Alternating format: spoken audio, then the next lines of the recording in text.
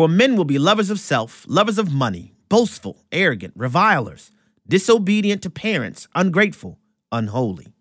My name is Abraham Hamilton III, and this is the Hamilton Minute. Michelle Obama's When We All Vote initiative partnered with BLK, a dating app that targets more melanated singles, to do voter registration activation. The app recently released a music video that suggests that the reward for voting, presumably for Democrat candidates, would be sexual gratification. The video features homosexual rapper Saucy Santana and Miami, Florida rapper Trina. The video is degrading, insulting, and disgusting. It demeans more melanated voters to being made in the imago dog instead of the imago Dei. No need to discuss policy and values with you. Perverted promiscuity is enough. Listen each weekday from 5 to 6 p.m. Central for the Hamilton Corner with Abraham Hamilton III, public policy analyst for the American Family Association.